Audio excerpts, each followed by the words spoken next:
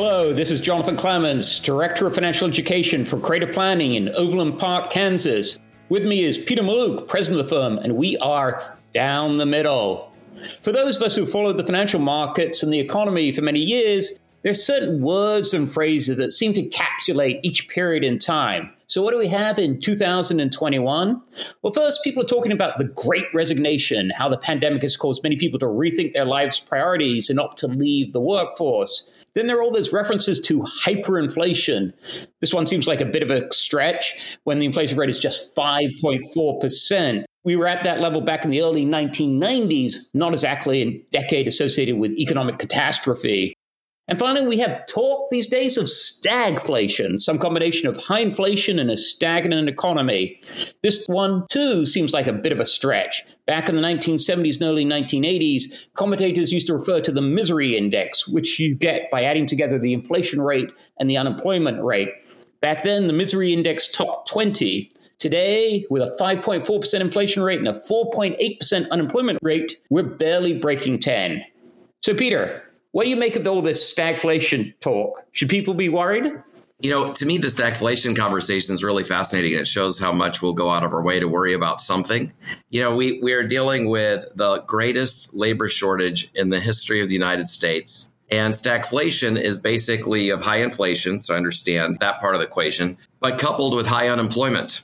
And so when we're dealing with the biggest labor shortage in the history of the United States, where there's more job openings today than there are people looking for work, you really have to go out of your way to look for stagflation as an issue. And I think when people think of stagflation, they think one period of time they think of is during the Carter administration when we had OPEC colluding together. That's what OPEC was, basically a cartel, but colluding to keep prices high because of political tensions in the Middle East and basically geopolitical issues. We already had high unemployment and we had oil prices artificially high, and that caused the stagflation we experienced at the time.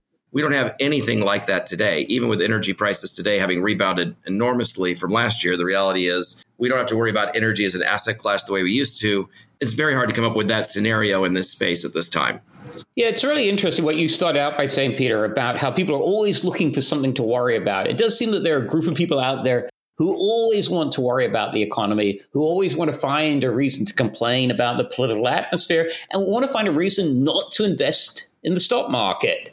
And stagflation story seems to be yet another excuse not to do anything with your investments, to take no investment risk. And yet, as we know, taking no investment risk is the surest way to end up losing money in the long term, because you end up sitting in cash and falling behind inflation and taxes. But anyway, let's stay with this stagflation theme and try to break it down. There are two parts to this. The first part, inflation.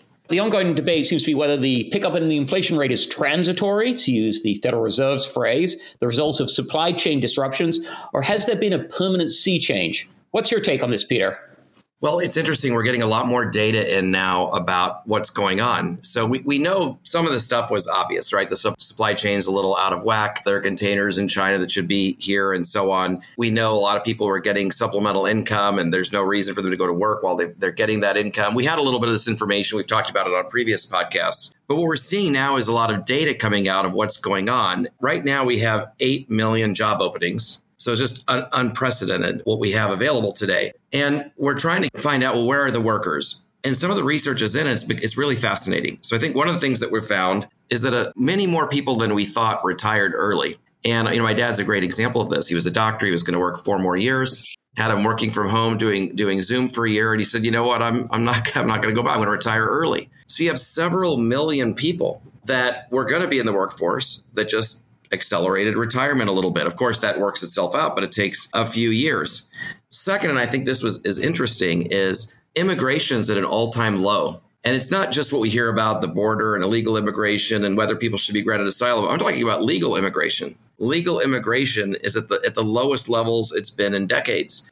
Traditionally, when we have a shortage of anything, we say, hey, we need these things, and there's people in line to do it. This is how my parents came to the United States, just to use them as an example twice in one podcast.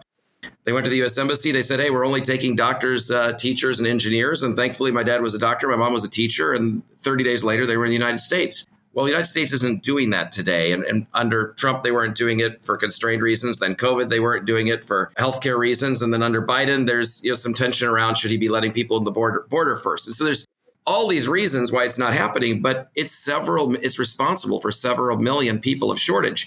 We look where the shortage mainly is. It's in the industry that would be most easily met by allowing some legal immigration. And then we're seeing a trend now. There's at least 1 million people that have moved to self-employment. When you have a low employment environment, it actually feeds self-employment because people are more able to leave the workforce and make a reasonable living quicker in a tighter economy, whether it's as a real estate agent or mortgage broker or whatever. And then we already had the natural cause of the population aging. So we were already seeing a rotation in the workforce because of the boomers. And I think the most fascinating piece is what we're seeing the data about people that were getting income. So we know that under Trump and Biden, people were getting checks because they were home and they couldn't work. And then that got extended even after people could go to work. And there was this thought that, hey, this ends in September. And the second that ends, everyone's going to go back to work. But what we know now is that people have in their checking account today double what they had a year ago. So all those dollars have not been spent. And so it's not like they stop getting the check and everyone's got to go back to work. It could take months to wind through that. And at the same time, a lot of these were receiving duplicative benefits. So a disproportionate amount of the population receiving that monthly income also had mortgage forbearance or also had student loan forgiveness. These are the sorts of things that over time work themselves out. People will eventually have to come back to the workforce. There will eventually be things that change the game here. But looking at the breakout of what's resulting in the shortage, there are so many pieces that are on that stack against all of these openings. It's just going to take a while to wind through all of them. But it also goes back to what we were talking about originally. For stagflation, we need high unemployment. It's very hard to paint that picture with all the data we have today. So I'm just going to make a quick digression here because you brought up one of my favorite hobby horses, which is immigration. I mean, I'm an immigrant. You, Peter, are the son of an immigrant. And whatever your political views on it, whatever your thoughts about having people from foreign countries come here, people should realize that having immigrants is an engine of economic growth and a potential, at least partial solution to the demographic crisis that we have and Japan has and parts of Europe have. And to the extent that we embrace immigration, we're going to have more workers. That means that the number of paying for benefits like Social Security and Medicare is going to become that much easier because we'll have a larger workforce paying those taxes and supporting this group of retirees. This is not a political point. It's just a basic economic point. And it also brings back a memory of a book written by John Kenneth Galbraith many decades ago and talking about the British car industry, which really doesn't exist anymore. And there was a firm that probably nobody remembers called British Leyland that at one point was a reasonably well-respected manufacturer of automobiles. And as John Kenneth Galbraith pointed out in this book, the big mistake that the British made was trying to build cars using Brits. If they'd tried to build cars using foreigners, it would have been a whole lot more successful. But instead, they were trying to build them with local laborers who were demanding high wages and were unionized and went on strike and so on. And the end result was the collapse of the British auto industry. You know, having immigrants who want to work, who are hungry to get ahead is a recipe for financial success, and it's good for the entire society. Well, so I would just say I've not met anybody that is not for legal immigration, which is what we're talking about here. There's millions of people standing in line legally trying to get into the United States. And so to me, when I look at a labor shortage, if it really doesn't solve itself, this is the one country in the world that can solve it overnight. Like if China had this problem and they said, okay, our doors are open, no one would come, legal or illegal. You know, if the United States has this problem and we say we're going to let in 2 million people that have these qualifications and that we've background checked or whatever we have to do, you're going to get those 2 million people faster than you can process them. And so it's the ultimate safety hatch. I'm sure they'll get legal immigration figured out at some point. I don't know that it's even going to come to that with all of the other things that'll work themselves out over time. I do think also one solid stock market correction, one minor economic pullback will really shake the tree here, I think, and really accelerate normalization. All right, Peter. The end of our podcast, so it's time for the tip of the month. So what have you got for us this month, Peter?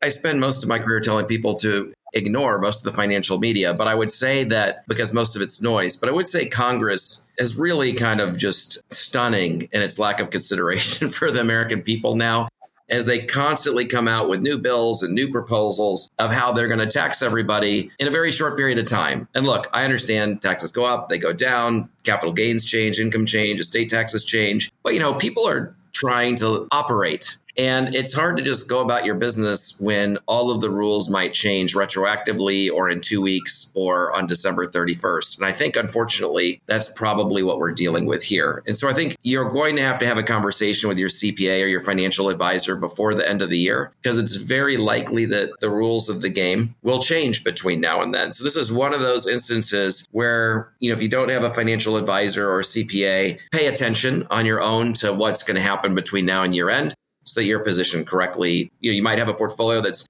tax sensitive in one way and it won't apply anymore. You might need to manage it in a little bit different way. And so that's the kind of thing I think people might need to pay attention to between now and year end.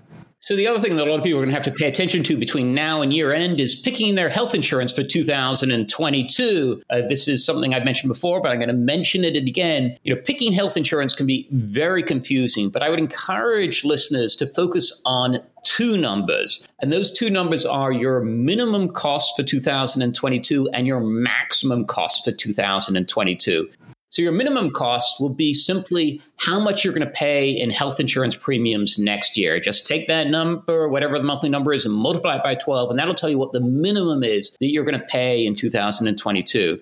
Then I would take that number and I would add the out-of-pocket maximum. Almost all health insurance, with the exception of Medicare, almost all health insurance these days has an out-of-pocket maximum. So if you take that out-of-pocket maximum for 2022, add it to your premiums, you'll know what the maximum is that you're going to end up spending next year. And that should, among other things, drive the size of your emergency fund. By some misfortune, you have a major medical emergency. If you know what that total number is, you'll know what you need to set aside in cash investments in order to carry you through a rough year. So anyway, Peter, that's it for this month's episode. This is Jonathan Clements at Creative Planning. With me is Peter Mallouk, president of the firm, and we are Down the Middle.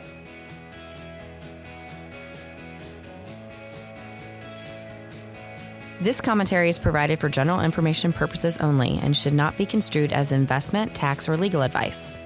Past performance of any market results is no assurance of future performance. The information contained herein has been obtained from sources deemed reliable but is not guaranteed.